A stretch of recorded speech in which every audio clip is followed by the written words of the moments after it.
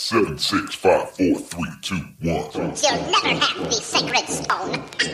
Oh, this you crazy mother. Welcome to the Dead Pundits Society. Welcome, everybody, to today's episode of Dead Pundit Society. I'm your host, as always, Adam Proctor. Joining me on the line today is a very special guest, someone I've been wanting to get on the show for a very long time. Glad to have finally connected. Megan Day is a staff writer at Jacobin. She's a member of East Bay DSA chapter out there in California, and she's writing a book. She's going to tell us all about it. Thanks for joining us, Megan. Yeah, thanks for having me. So this book has just been announced recently. You're going to be writing it with a recent guest of DPS, Micah Uetricht. Tell us about that book. It's tentatively titled Bigger Than Bernie. What's that all about? Yeah, right, exactly. It's so tentatively, we don't know if we're going to stick with the title, but the reason that we came up with Bigger Than Bernie is because it kind of describes a bit what we're trying to do with the book. I mean, Micah and I are socialists. We both work at Jacobin, and we're extraordinarily excited about Bernie Sanders' candidacy, in part because we've already seen how Bernie Sanders has elevated the level of class consciousness in the political culture, but we also know that there's a role for people like us to actually push it a step further, to say things that Bernie, because of the context that he's operating in, can't necessarily say, or it wouldn't be wise for him to say. So we are going to write a book where we basically lay out a very accessible vision of, what capitalism is, what its contemporary iteration neoliberalism is, and what socialism is, and then make the case for people who are sort of Bernie curious, like Bernie-crat types, or people who are socialism curious, to pick it up and leaf through it and hopefully connect with some more radical ideas. We're going to try to emphasize a couple of different things in the book. One is that it's really important to contest for state power for socialists and for progressives. We assume there will be progressives reading the book who may or may not want to call themselves socialists, or sort of on the fence about that. So it's important to contest for state power, but in a particular way, which is to heighten the level of class struggle, to always be raising the expectations of the working class, uniting the working class in common cause against also a common enemy, which is the capitalist class, to be highlighting the ways in which capitalist class interests are at odds with working class interests. So we're going to do that and sort of talk about the contemporary iterations of democratic socialist electoral politics that are out there right now, the sort of promises and perils of that. And then we're going to shift into discussing the importance of struggles outside the state, the sort of wonky term being extra-parliamentary struggles. And we're really going to hammer home the importance of having a robust, militant, democratic, left-wing labor movement, and talk about the importance of labor historically for the socialist project and sort of the prospects going forward, considering the plummeting union density, but also at the same time, like I mentioned, the rise in class consciousness, and then a sort of fighting spirit of the working class. So that's the broad outline of the book, and we're hoping that people will connect with it, and that it'll give people like a sort of hopefully a manual a little bit to orient themselves in socialist thought, socialist politics. Hopefully some of these people will join DSA or get involved in, other campaigns in their local area, political campaigns, and hopefully they can use the book as a sort of roadmap. Very impressive outline. It's such an early phase of this project. You guys just announced very recently, just a couple weeks ago, if I'm not mistaken, that you had signed this contract with Verso Books to write this particular this monograph. And I saw an interaction on Micah's wall on Facebook. It was quite comical. I was like, well, when is this coming out? I said, fall. And a couple academics chime in. Academics take like 8 years to write books. So, they were like, WTF, how are you guys going to do this? But judging from that outline right there, it sounds like you're well on your way. At least you have the broad strokes pretty well figured at this point.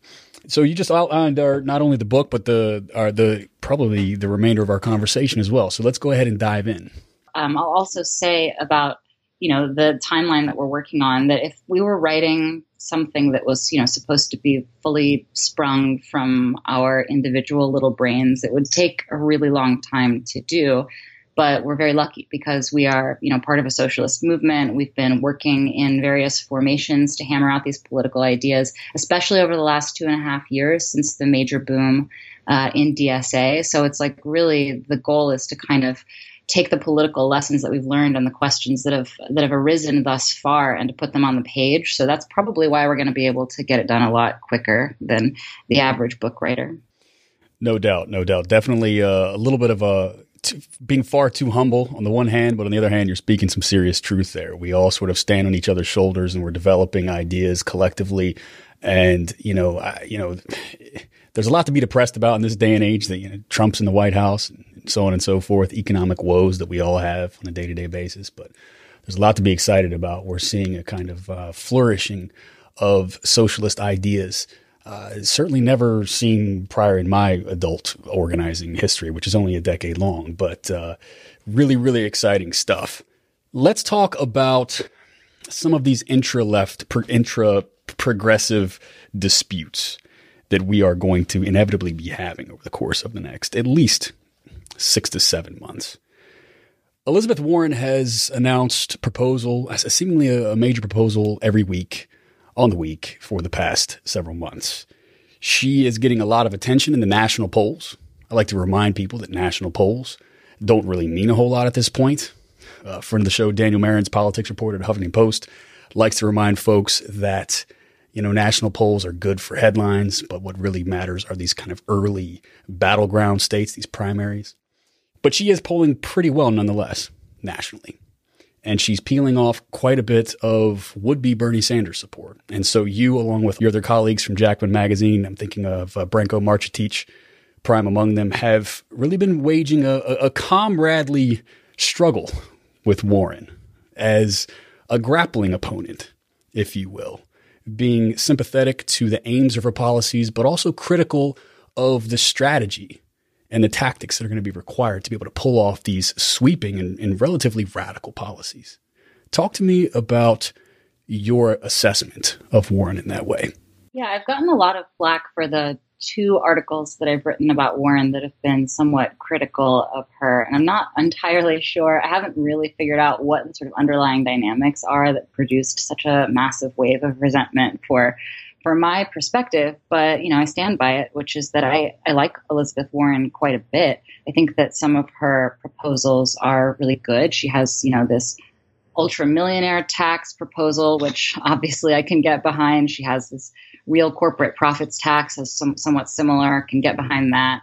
She's proposed universal child care, something that Bernie Sanders has often talked a lot about. It's pretty good. It retains unnecessary fees for users, and I'm not entirely sure why. Some of her proposals are not so great. She has this affordable housing plan proposal that's kind of market-based, its central kind of mechanism is to incentivize local governments to remove zoning restrictions so that more can be built. This is sort of like the YIMBY argument for how you solve the housing crisis.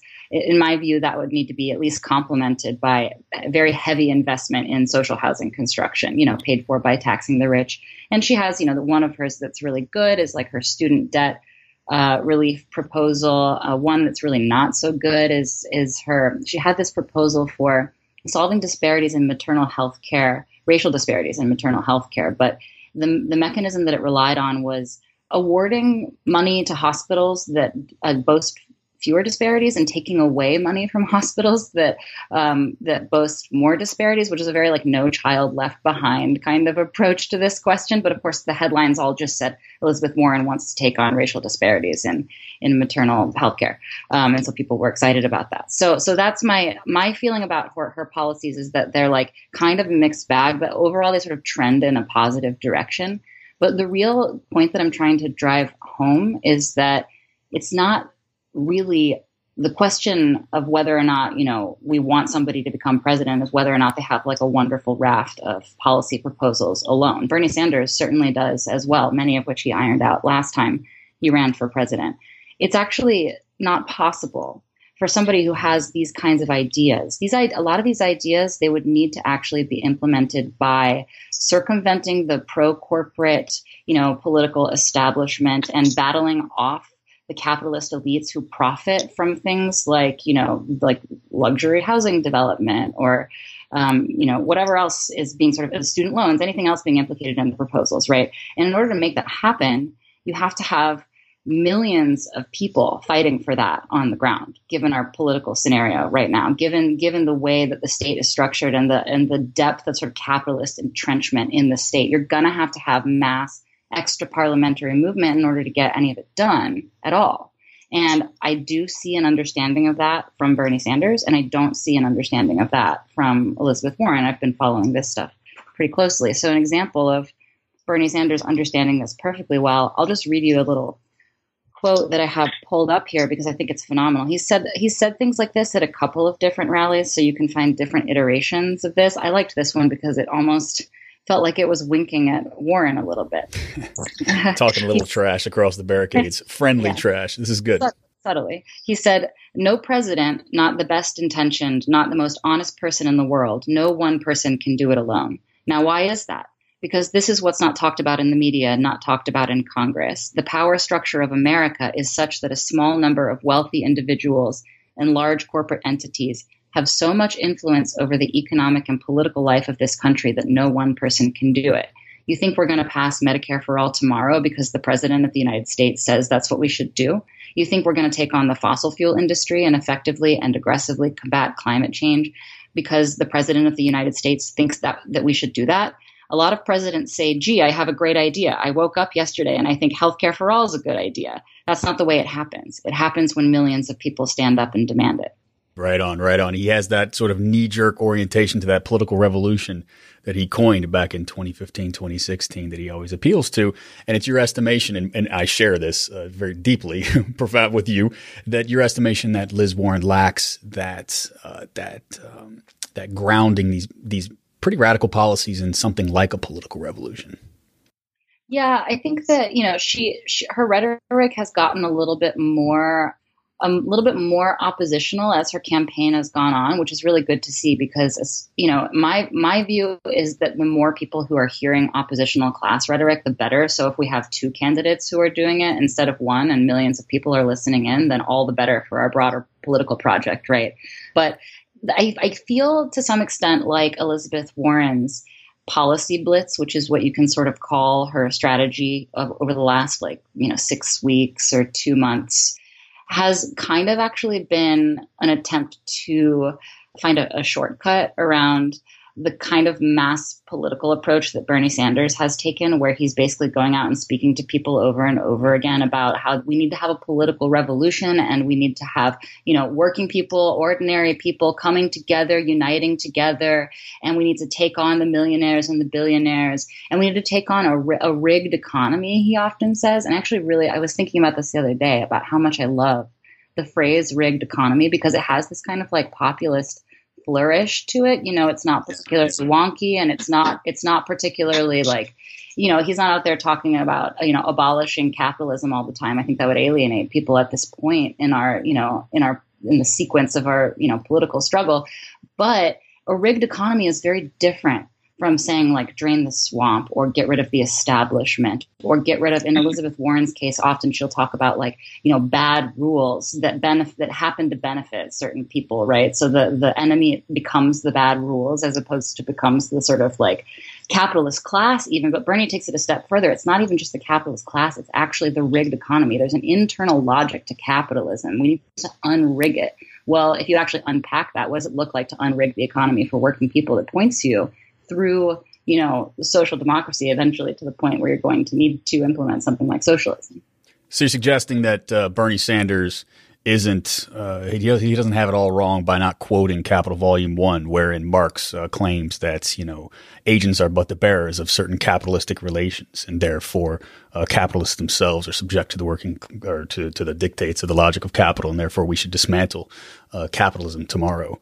I have to, as a socialist, I have to balance my sort of immediate desire for satisfaction for sort of long-term satisfying projects. So I would be enormously satisfied if Bernie Sanders went around talking about Marx and talking about abolishing capitalism. It would bring me great joy on an immediate level. But if he's actually, what he's doing instead is convincing millions and millions of working people that the economy is rigged and not in their favor, and that ultimately lays the groundwork for us to make our case, quoting Marx at length to people, then all the better.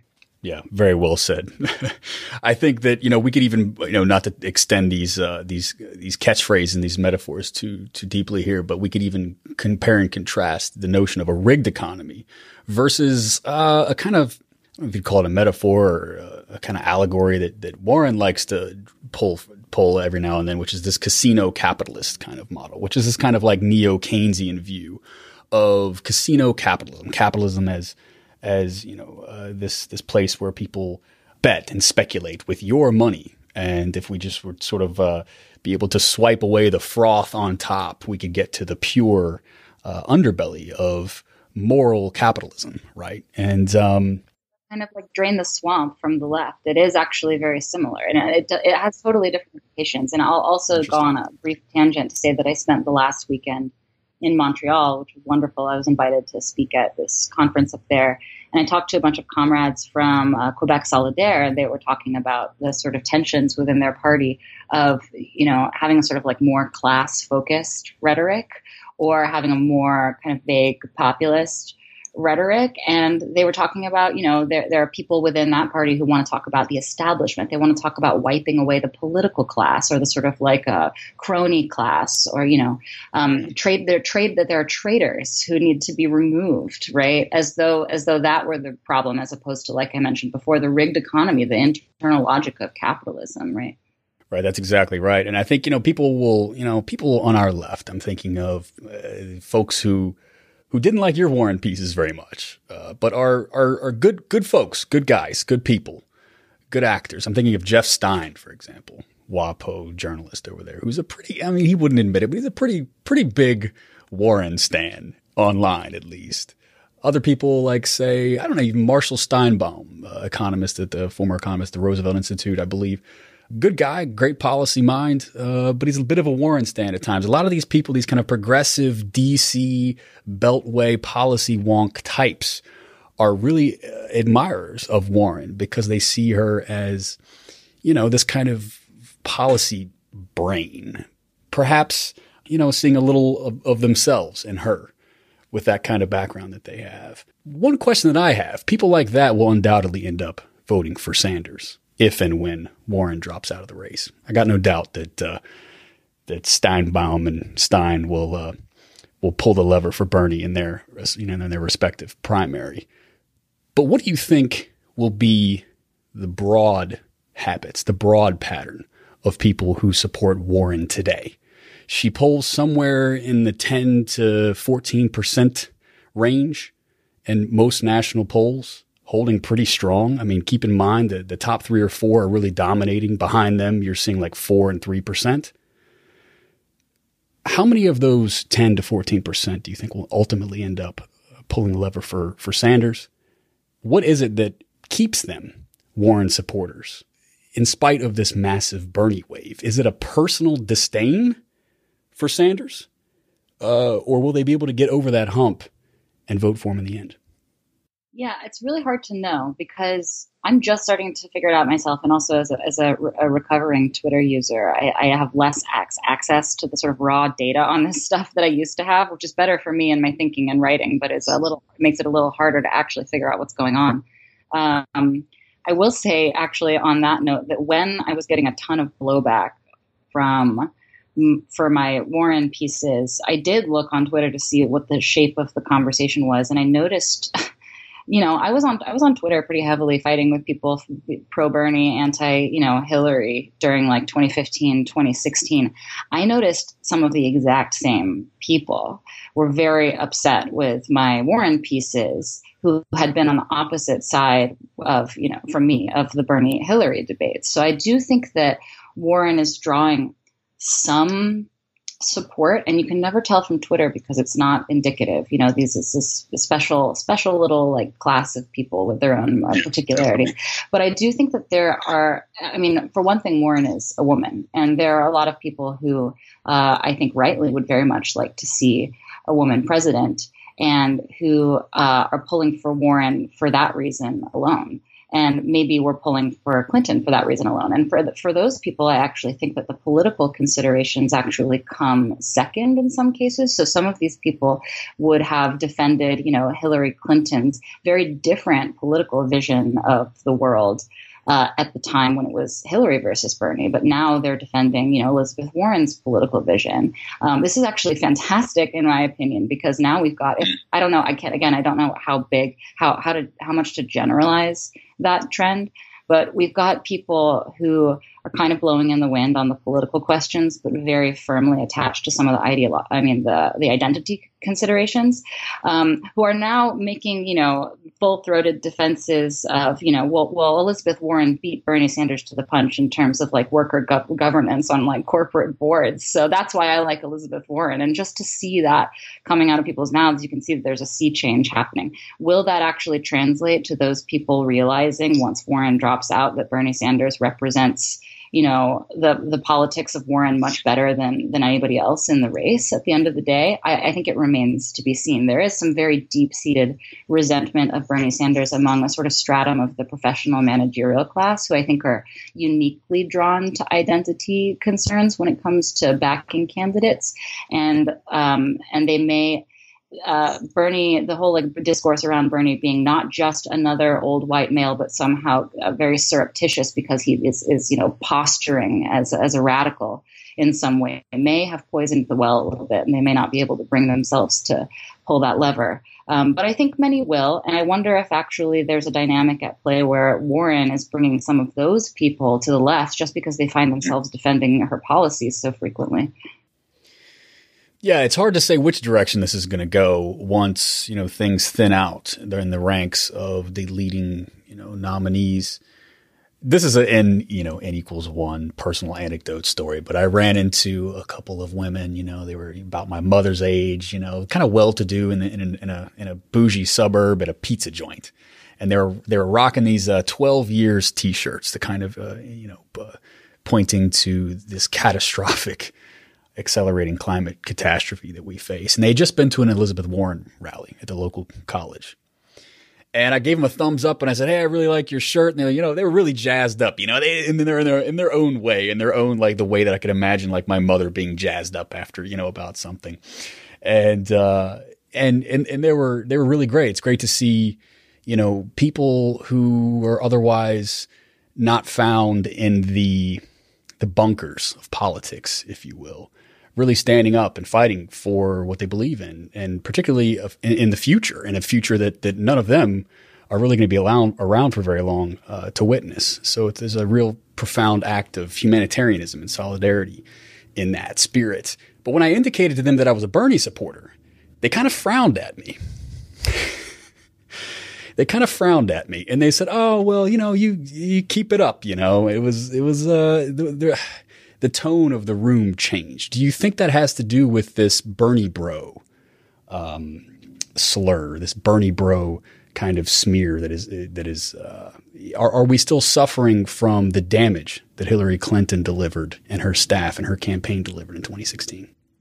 Yeah, I think we are. And I think that this is not necessarily, it's not that like Warren's campaign is not playing the same game against Bernie Sanders, right? In fact, their campaigns haven't been particularly oppositional to each other at all. But Hillary Clinton's campaign was enormously aggressive toward Bernie Sanders' campaign. That goes without saying, right?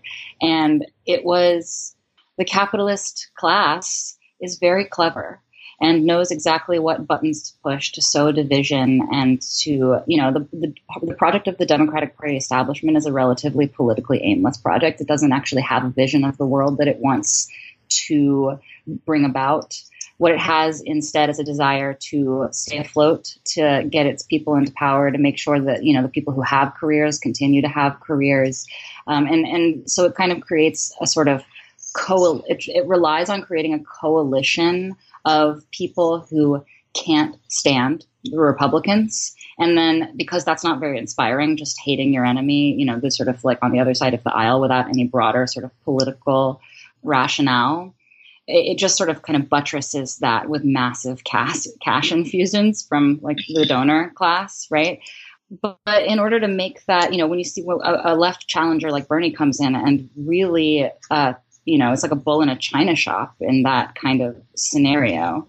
And the way that the capitalist class and their allies in government, and particularly in the Democratic Party establishment, chose to deal with that challenge was to reach for the lowest hanging fruit, which is to say to call up issues that are actually of great importance, genuinely, racism and sexism and so on, and that people rightly care about, and to weaponize them very cynically against the challenger from the left whose policy ideas were 10 times stronger in terms of actually delivering a world free of prejudice, free of discrimination, and free of not just those things, but also, exploitation and domination of all kinds. So we are still suffering a little bit from that offensive. It was extraordinarily effective, and plenty of people unwittingly participated in it and sort of played along with it and didn't necessarily understand the broader terrain in which they were operating. And I think that the message permeated into a particular stratum, which is to say the professional managerial class, sort of mostly white, mostly over the age of 35, mostly well-heeled in their, they've had decent careers and so on. I think that those people, it's going to be hard to sort of bring them back from the edge and to make an argument that actually the ideas that Bernie Sanders is putting forward, this is a program for racial justice. This is a program for gender justice. I wrote an article that has yet to be published. I just wrote it yesterday about Medicare for All and the impact that it would have on gay and transgender people. This article has literally not been written before. I tried to find it. I was going to model whatever I wrote after whatever was already out there, and I just couldn't find it because that's the kind of thing where if we don't do it, then nobody will. And the discourse will continue to be that Bernie Sanders, by not sort of, that Bernie Sanders somehow by making universal demands like Medicare for All is actually on the opposite side of these questions when it comes to discrimination and prejudice. Hey everybody, I hope you're enjoying today's episode. I just wanted to butt in really quickly to do a funding pitch. As you can probably tell by the nature of our conversation today, our corporate overlords are not exactly tripping over themselves to fund Dead Pundit Society. So if you listen to DPS on a weekly or a monthly basis, and you enjoy what we do here and you want to support it, head over to patreon.com/deadpundits and become a member of the society today. Over the course of today's episode, Megan and I talk about the extraordinary opportunities and extraordinary challenges presented by the Sanders wave. In order for us to take full advantage of these opportunities, we need to have a large and capacious and well-funded socialist media ecosystem. If the Democratic Socialists are going to prevail in this Bernie Sanders moment, we need to be able to have control over our own message. We can't rely on MSNBC, Vox, or even The Nation magazine to carry the banner of democratic socialism and to tell the people what it means and what we stand for. We have to do that ourselves. Socialists need to be on the forefront of explaining to the mass public what socialism is, what it means, how the strategies work, and what the benefits are of a socialist agenda. But unlike those corporate outlets like The Nation, MSNBC, and Vox, we don't have well-funded sponsors in order to reach the mainstream. So we rely on the generous contributions of our listeners and our viewers to do that. Most of you will have noticed by now that DPS has witnessed an ambitious expansion over the past few weeks. We've launched our YouTube channel. I just released a second weekly video this past week. People should check that out. The link to the YouTube feed is in the show notes. We've also launched a website that can be found at deadpundits.com. As the days and weeks go on, that's going to host more and more content, including a whole host of articles that are going to go up within the week. And in spite of this ambitious expansion project, it's still not enough. There are millions and millions of people across the country, hundreds of millions of people across the world who need to hear this message. And we need your support to be able to do that. So if you are financially stable enough to do so, I implore you, head over to deadpundits.com, check out what we have to offer. And if you agree with me that these politics and my excellent guests deserve to have a much larger platform, head over to patreon.com/deadpundits and become a subscriber today. As a reward, you'll receive access to our weekly B-sides. The B-side that I record with Megan is really fantastic. We talk about the challenges that are going to be faced by Democratic Socialists of America going forward in the midst of this Bernie Sanders wave. So you're not going to want to miss that. I hope you're enjoying what we're doing here at DPS Media, and I hope that you'll support the project so we can continue expanding if you're financially able to do so. All right, now back to the episode. Well done in that regard. I know that that sentiment, if we don't do it, then nobody will. that hits home here. And I think that we all should sort of look at our own responsibility in this movement and in this way. And in terms of Bernie Sanders being in many respects, a fairly limited and a weak social democratic candidate in substance, which is precisely why socialists need to get involved. And I want to talk a little bit about that now.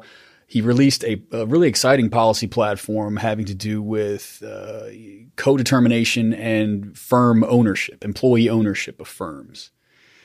That was inspired by a bunch of Corbynite economists coming over here about a month and a half ago, 2 months ago, and having a little meeting of the minds with Sanders' advisors. And I know Merkley's people were in on that meeting as well. And, I think this cross-pollination of ideas across the pond, this transatlantic left, if you will, that's forming between these Corbynites and Sanders people and hopefully AOC's people. They were not directly involved. They were indirectly involved with those meetings. I'd like to see her step up and, step up to the plate and start thinking through how she can push forward on these policies as well. But talk to me a little bit about the future of these policies. Should Sanders get elected? That was the topic of not the most recent issue of Jacobin magazine, but the one prior to that. Should Sanders be elected? And you had some pretty significant ideas there about what he could do and what the kind of limitations he would face. I suspect that will be a major component of the book that you're writing with Micah. So hit me with some ideas there. What could a President Sanders do that would be actionable in the immediate term, and what are some of the key limitations that he would face? So it's very difficult to imagine that if Bernie Sanders became president, he could pass through really very much of his very ambitious platform through whatever, legislature emerges at that time, because Bernie's a really funny figure. It's not like in a more sort of ideal scenario, I guess, if socialists were to draw it out and write down to a T how we'd like for it to go, we'd have a socialist running for president after we'd already established, extraordinarily vibrant and powerful workers' movement. We had an independent party representing that movement. These things were integrated with each other. The party was democratic. It had a mass membership. It had some means of accountability for candidates. And the person who was floated for president would sort of be like the chosen person to go represent that mass movement on the ground. That's like the ideal scenario in terms of getting stuff passed, right? Because then you have somebody at the top of a very large pyramid. Unfortunately, Bernie is not in that position right now. And I think it's really unwise for us to, sit around, wishing that things were different when, in fact, we have a wonderful opportunity here to build the kind of mass movement that we wish to see. So, yeah, Bernie's in this position where he's actually out there on the campaign trail all the time trying to actually build that mass movement with everything that he says. That long quote that I just gave you about it happens when millions of people stand up and demand it. He has his slogan, not me, us. He has his, insistence that we need to have a political revolution. He's always talking about how change doesn't happen from the top on down. It happens from the bottom on up. And when he says that, I think it's important for us to realize that he's not just flattering us. He's actually describing the mechanism by which he could get literally anything done if he were president. So, for example, Medicare for All, that's not going to happen unless we have, a mass movement for Medicare for All that can actually create some sort of counterpower outside of the state, putting politicians in a situation where the dictum that they typically receive from the capitalist class to just cater to capitalist class interests becomes an ultimatum for them, where they now, because we have, we have a democracy, they have to measure that against the will of the people and make a calculated decision based on their own careers. Because these are not socialists. These politicians are not socialists. They're not even social democrats. They're not going to be guided by their own, desire to see Medicare for All manifest. We just don't have that kind of movement in the United States. There is one sort of exception in terms of what he could do, and that's executive orders. So as you might imagine, the president of the United States is an extraordinarily powerful person on the global stage. and can actually do things that most individual people can't do, specifically through executive orders. They are kind of ephemeral, so modern presidents pass hundreds of them. In the past, thousands of them have been passed. FDR passed like 3,000 of them, and a lot of them actually made up the New Deal. Those things were passed by executive order in many cases. So they can be used for good or for evil. I think, FDR, signed an executive order to put, Japanese people in internment camps, in addition to all of the executive orders he passed for the New Deal, right? And they are kind of ephemeral, like I said, because the next president can come along and issue an executive order that just reverses the one that you passed. But what they can do, they may not be permanent, but they can have a material impact in right now. So, for example, if Bernie Sanders were to pass an executive order saying that all new federal infrastructure projects need to be measured up against some sort of standard for emissions, and if they fail, a very strict standard, and if they fail that standard, they're just literally not going to be built. This is going to have a major material impact immediately, right? And so even if the next president comes along and wants to pass a completely different executive order, we can see that it has an effect. And another one that would have an amazing effect would be that Bernie Sanders could, by executive order, actually eliminate all student debt. Would he actually do that? I don't know. But I looked into it when I was writing the piece and talked to a bunch of people who are much smarter about this than I. And it turns out that the Department of Education can actually write off all of the loans for which it is the creditor, and can actually also assume loans that are owed to private lenders and write those off too. And of course, the Department of Education secretary reports to the president. So the president could issue an executive order to that effect. That would have an immediate material impact. And that's the kind of thing that you can't just have another president come along and say, actually, the student loans are reinstated. By that point, the student loan companies have crumbled and they cease to exist, more or less. So I think that, we can think about executive orders as being a place where Bernie could make some major change. But I also try to point out in the piece that really the job of, if Bernie Sanders were to become president, his role would be first as a movement builder and only second as, somebody who actually legislate or writes in sort of policy to make immediate change. But the executive orders that he could pass could actually be enormously helpful for building movements, because they could be picking fights, right? Let's go back to the example that I had about federal infrastructure projects needing to be up to a sort of standard of emissions. The capitalist class is not going to be happy about this. And in fact, they'll try to tie it up in the courts, and, we have a very reactionary court system, and maybe the legislature would try to get involved and write some new legislation that would override this somehow. But now, even if it doesn't materialize, now what we have is a fight, a massive fight that millions of people are watching. And it's entirely clear whose side the capitalists are on and whose side the people who call themselves democratic socialists are on. And it kind of exposes class conflict in a way and actually weaves it into our political culture in a way that we desperately need right now, not just to raise the expectations of the working class, to raise class consciousness, and to give people a feeling that change is not only possible, but that they have to be a part of that change by fighting on the ground, because they know that their representatives or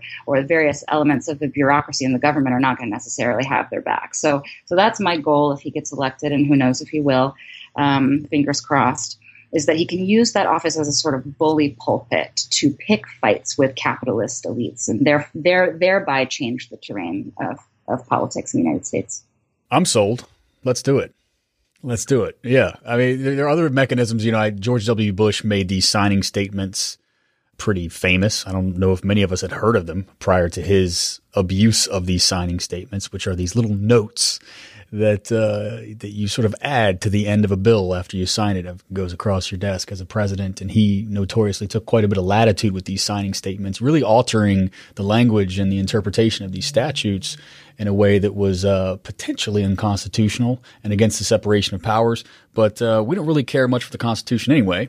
Yeah, I said it. I don't know. I don't think any right wingers listen to this anyways. They're not going to clip it and make us famous. But we have serious problems with the anti-working class elements in the so-called property relation interpretations of the Constitution. Therefore, If Bernie Sanders can use these signing statements in our benefit, all the better. He also has a massive executive, branch, as you mentioned, at his power, at his disposal.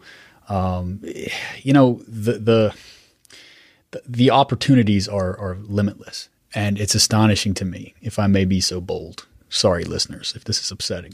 It's astonishing to me that people aren't more excited about that prospect. It's not full luxury space communism, but it's a giant leap in the right direction. But before we can get there, we got to take down a man with a tremendous amount of name recognition and very poor interpersonal boundaries, Joe Biden. We're doing some inside baseball. Let's keep that up a little bit before we get back to the strategies going forward as Democratic Socialists, how we interact and engage with Bernie Sanders.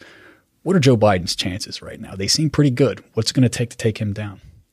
Yeah, they're pretty good, and I'm pretty upset about it. I mean, I don't really know what else to say except that my hope is that, people are really spoiling for a fight, and that they find their opportunity to be a part of that fight and to genuinely change the conditions of their lives in the Bernie Sanders campaign, and they decide to throw their weight behind it, and somehow he manages to overcome Joe Biden. But unfortunately, there is a sense of a widespread, because of Donald Trump and because of how odious he is, just categorically odious piece of shit.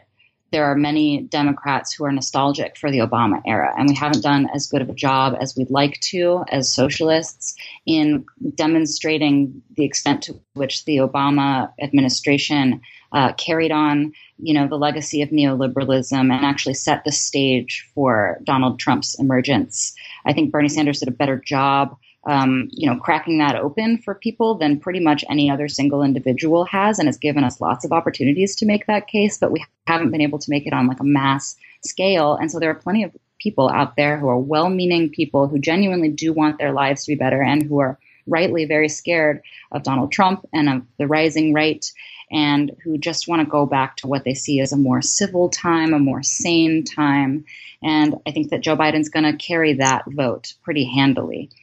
So the question really has to be, how much can we as socialists and as Bernie supporters and as people on this side of the fight, how much can we galvanize the people who have, just a shade more understanding or a shade more contempt, perhaps, for the Democratic Party establishment, having been fucked over in one way or another by some policy, whether it's, welfare reform or whatever else, that they could sort of understand that we don't need to revert back to, the status quo of a few years ago. We need to actually be looking forward to a new type of politics.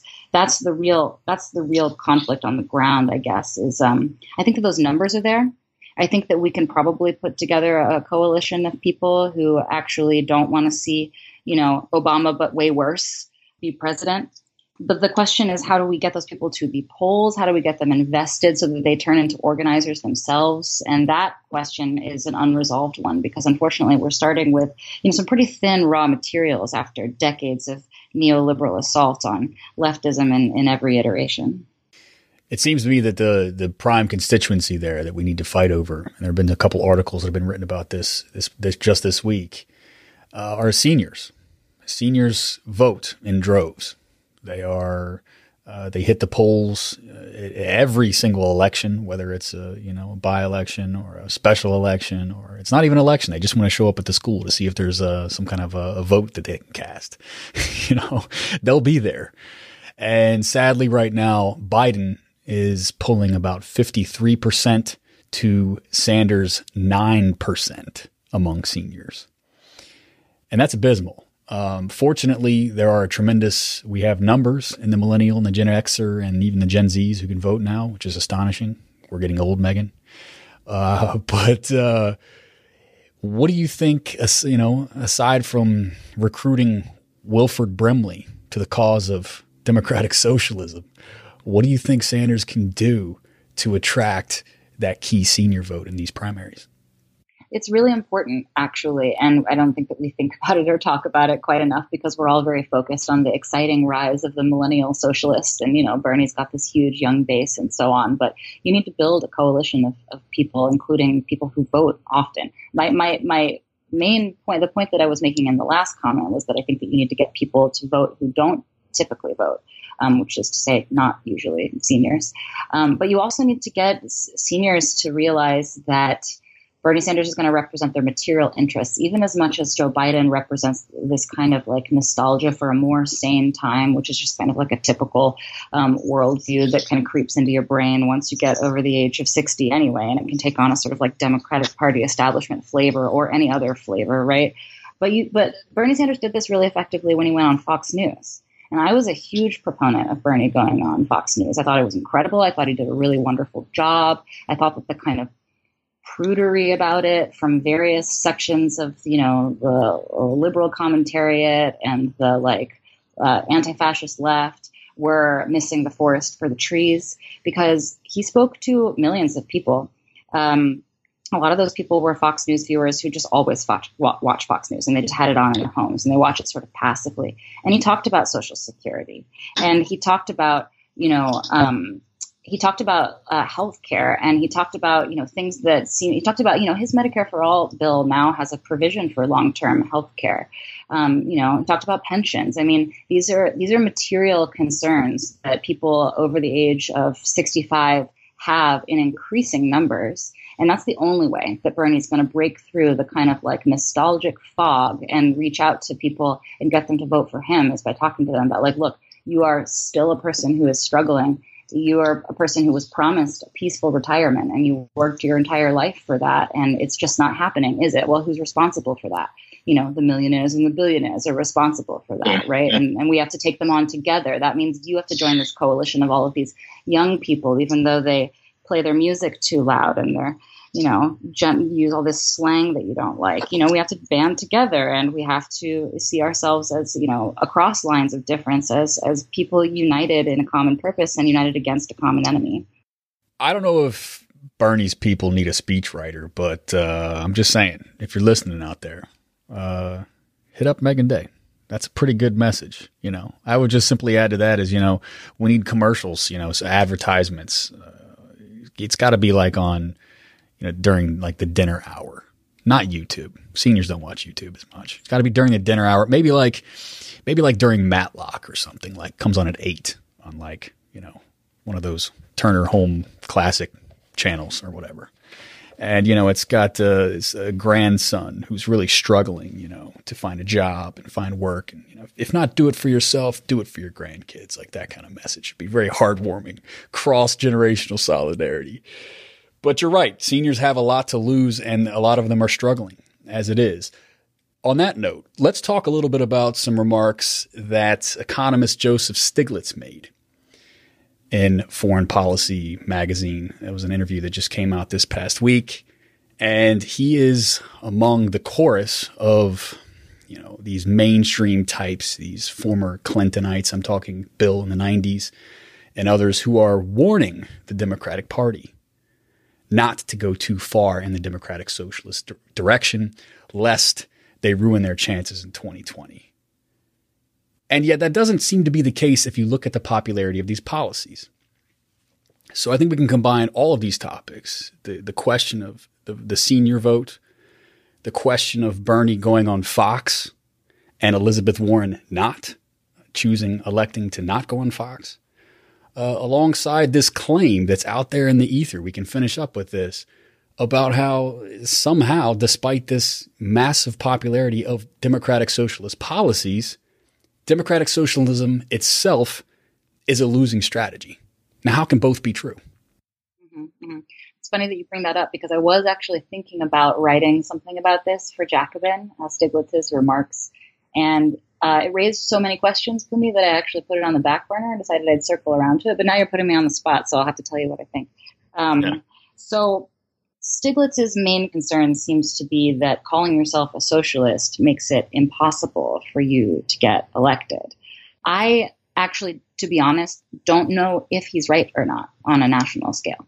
I think that in many ways, Bernie Sanders' campaign is sort of a referendum on that. But in so much as Bernie's, recent political career is a referendum on that question, while we don't know if calling yourself a democratic socialist actually makes it impossible for you to win. We do know that it does not stop you from coming out of relative obscurity to be one of the most important political figures in the American landscape. And for a while in like 2017, people were saying that Bernie Sanders was, their favorite politician, like just across America. He was the most favored politician. I think that one really important factor that I think Stiglitz might be missing, which is a shame because he lived through all of this and was in many ways implicated in it. So maybe he was just in too deep to notice it happening, is that Fox News called everything socialist for so long that it doesn't mean anything anymore. Right. For those of us to whom socialism means something, both very specific and very important, this is like a godsend because we get to redefine the term.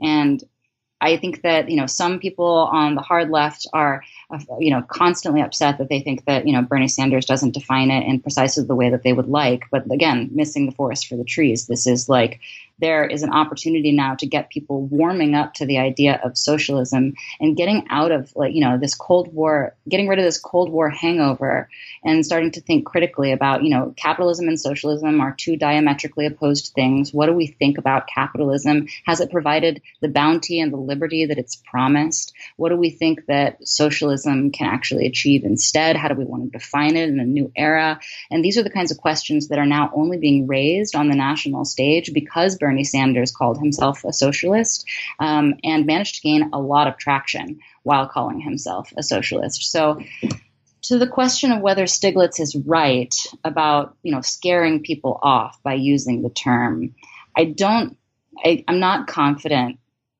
I'm not confident enough to be able to say that he's completely wrong. I think that there is some liability there, if I'm being honest. And I think that I see a little bit of boosterism from, my comrades on the left around this that I actually would caution us against. But that doesn't mean that's not a good excuse not to do it, is kind of my point. Because we have a long-term vision. We have a long-term project. And we know that, it's not about just defeating Donald Trump in 2020. It's about defeating the right. The right doesn't deserve the support that it currently has from the working class portion of its base. And frankly, neither does the Democratic Party deserve the support of the working class portion of its base. The Socialist Project is about cleaving those bases and uniting them as a separate base that has a sense of itself as a class for itself, as Marx would say. And you're not going to do that if you're making all of your decisions, calculating all of your decisions around electability. Now, that said, I don't think that we can throw electability to the wind, but I think that Bernie Sanders is actually probably he's one of the smartest people out there in terms of balancing these two things. If he was concerned only about electability, he would have probably stopped calling himself a socialist a long time ago. He's clearly not. So, but if he was completely unconcerned about electability, we'd probably hear him calling for the stuff today that he was calling for in the 1970s, worker ownership of the means of production, now.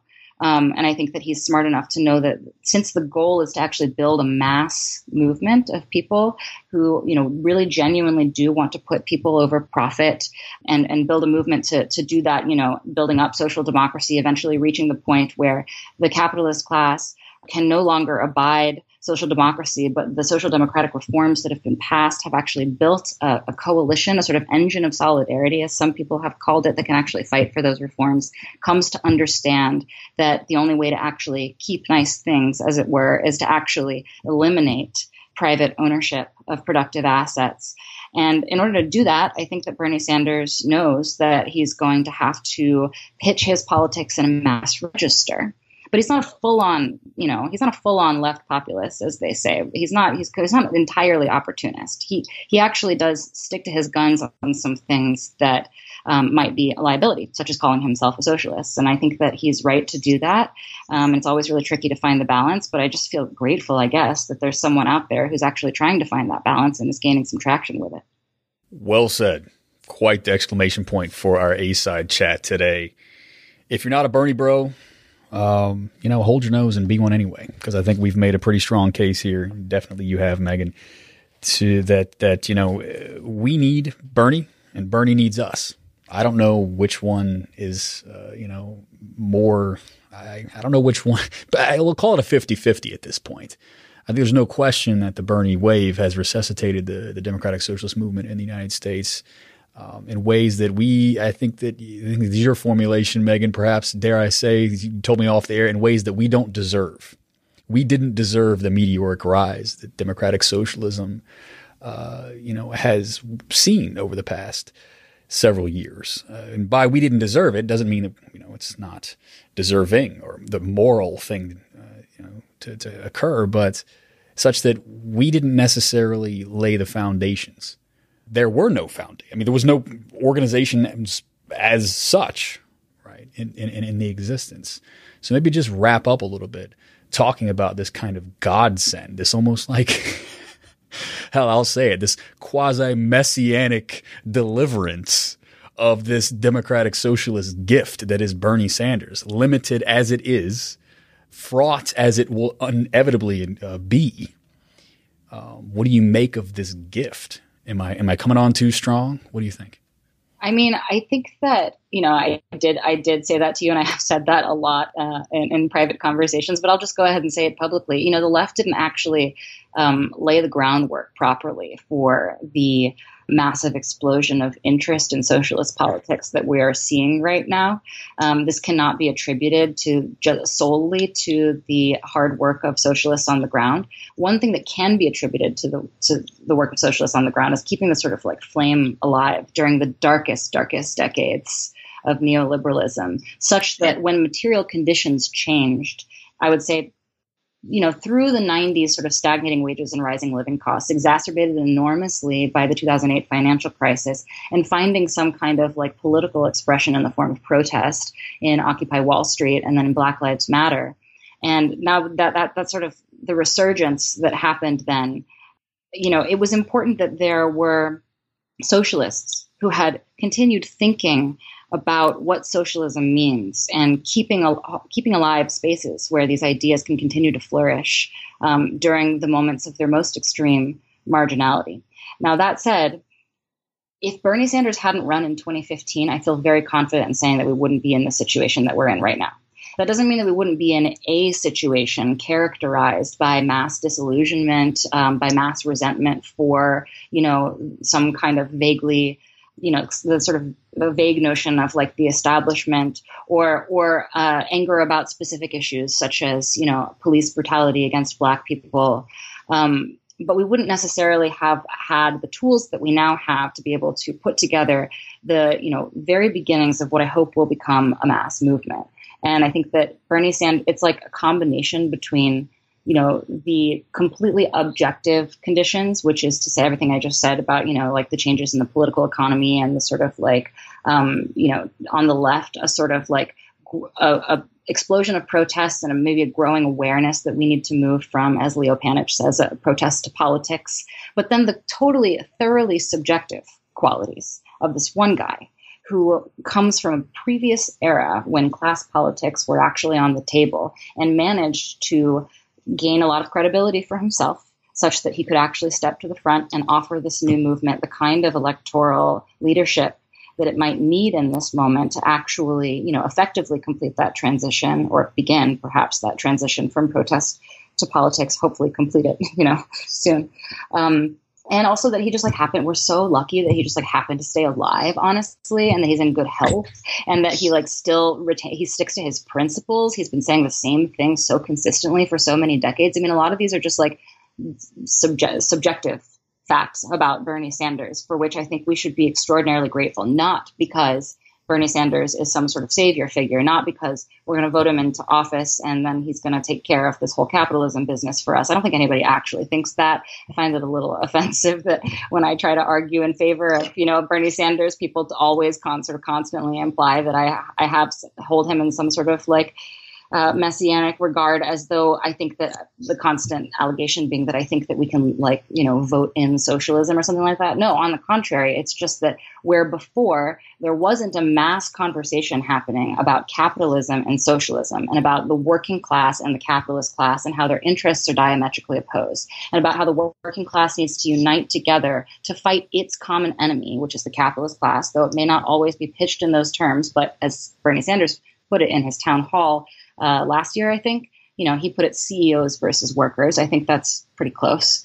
That conversation wasn't happening before, and now it is happening. And now that it is happening, it's a hothouse environment for those of us who are committed to actually effecting a transition from capitalism to socialism, to organizing. And by organize, I don't just mean electorally. I mean to build the self-organizational capacity of the working class so that it can become the force that actually delivers real transformative change. Very well said. I've got nothing to add.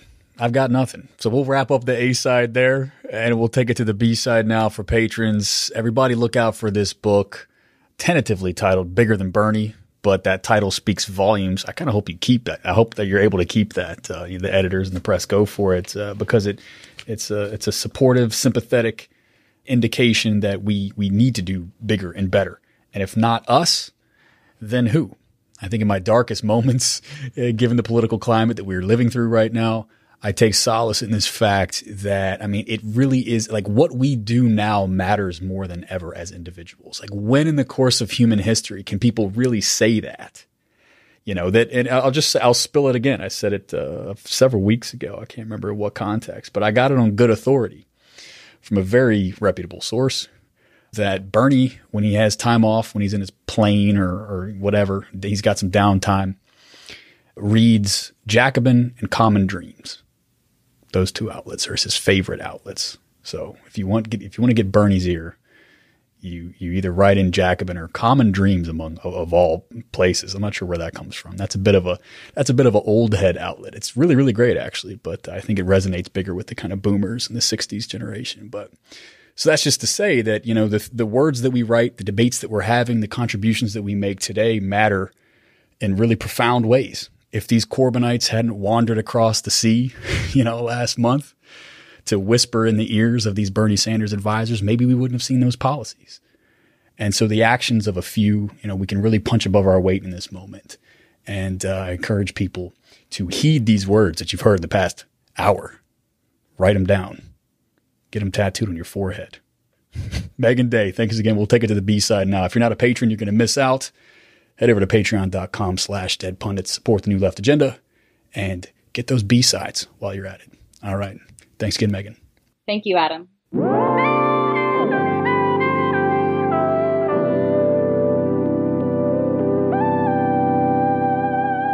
And that concludes today's A-side with Megan Day. I hope you all enjoyed that very much. This also concludes the free portion of this week's offerings from Dead Pundit Society podcast. Be sure to head over to our YouTube channel. The link is in the show notes. DPS Media is just cranking up. We're just getting started, people. I released the second weekly video of the Democratic Socialism 101 series. That project is focused on trying to influence YouTube in a much more leftward direction. As many of you know, the libertarians and the alt-right have a near hegemony over there on YouTube, and socialists are beginning to fight back in order to win over the young hearts and minds of the United States and elsewhere. The B-side is going to be landing for patrons in just a couple of days. So if you want to hear that and you want to support this New Left Agenda and keep this expansion rolling, head over to patreon.com/deadpundits and become a member of the society today. If you are not financially able to join the Patreon at this time, I ask that you share our stuff on social media.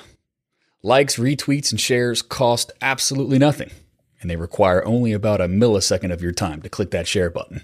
So share us on Twitter, share us on Facebook, get the word out there. Give us a review on iTunes. I'm told that makes a difference.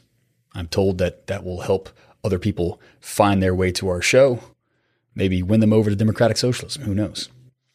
All right. If you're a patron, we'll chat with you in a couple of days. The B-side lands on Friday.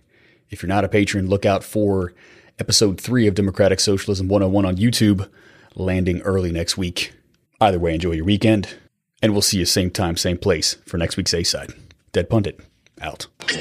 Oh, this you crazy mother.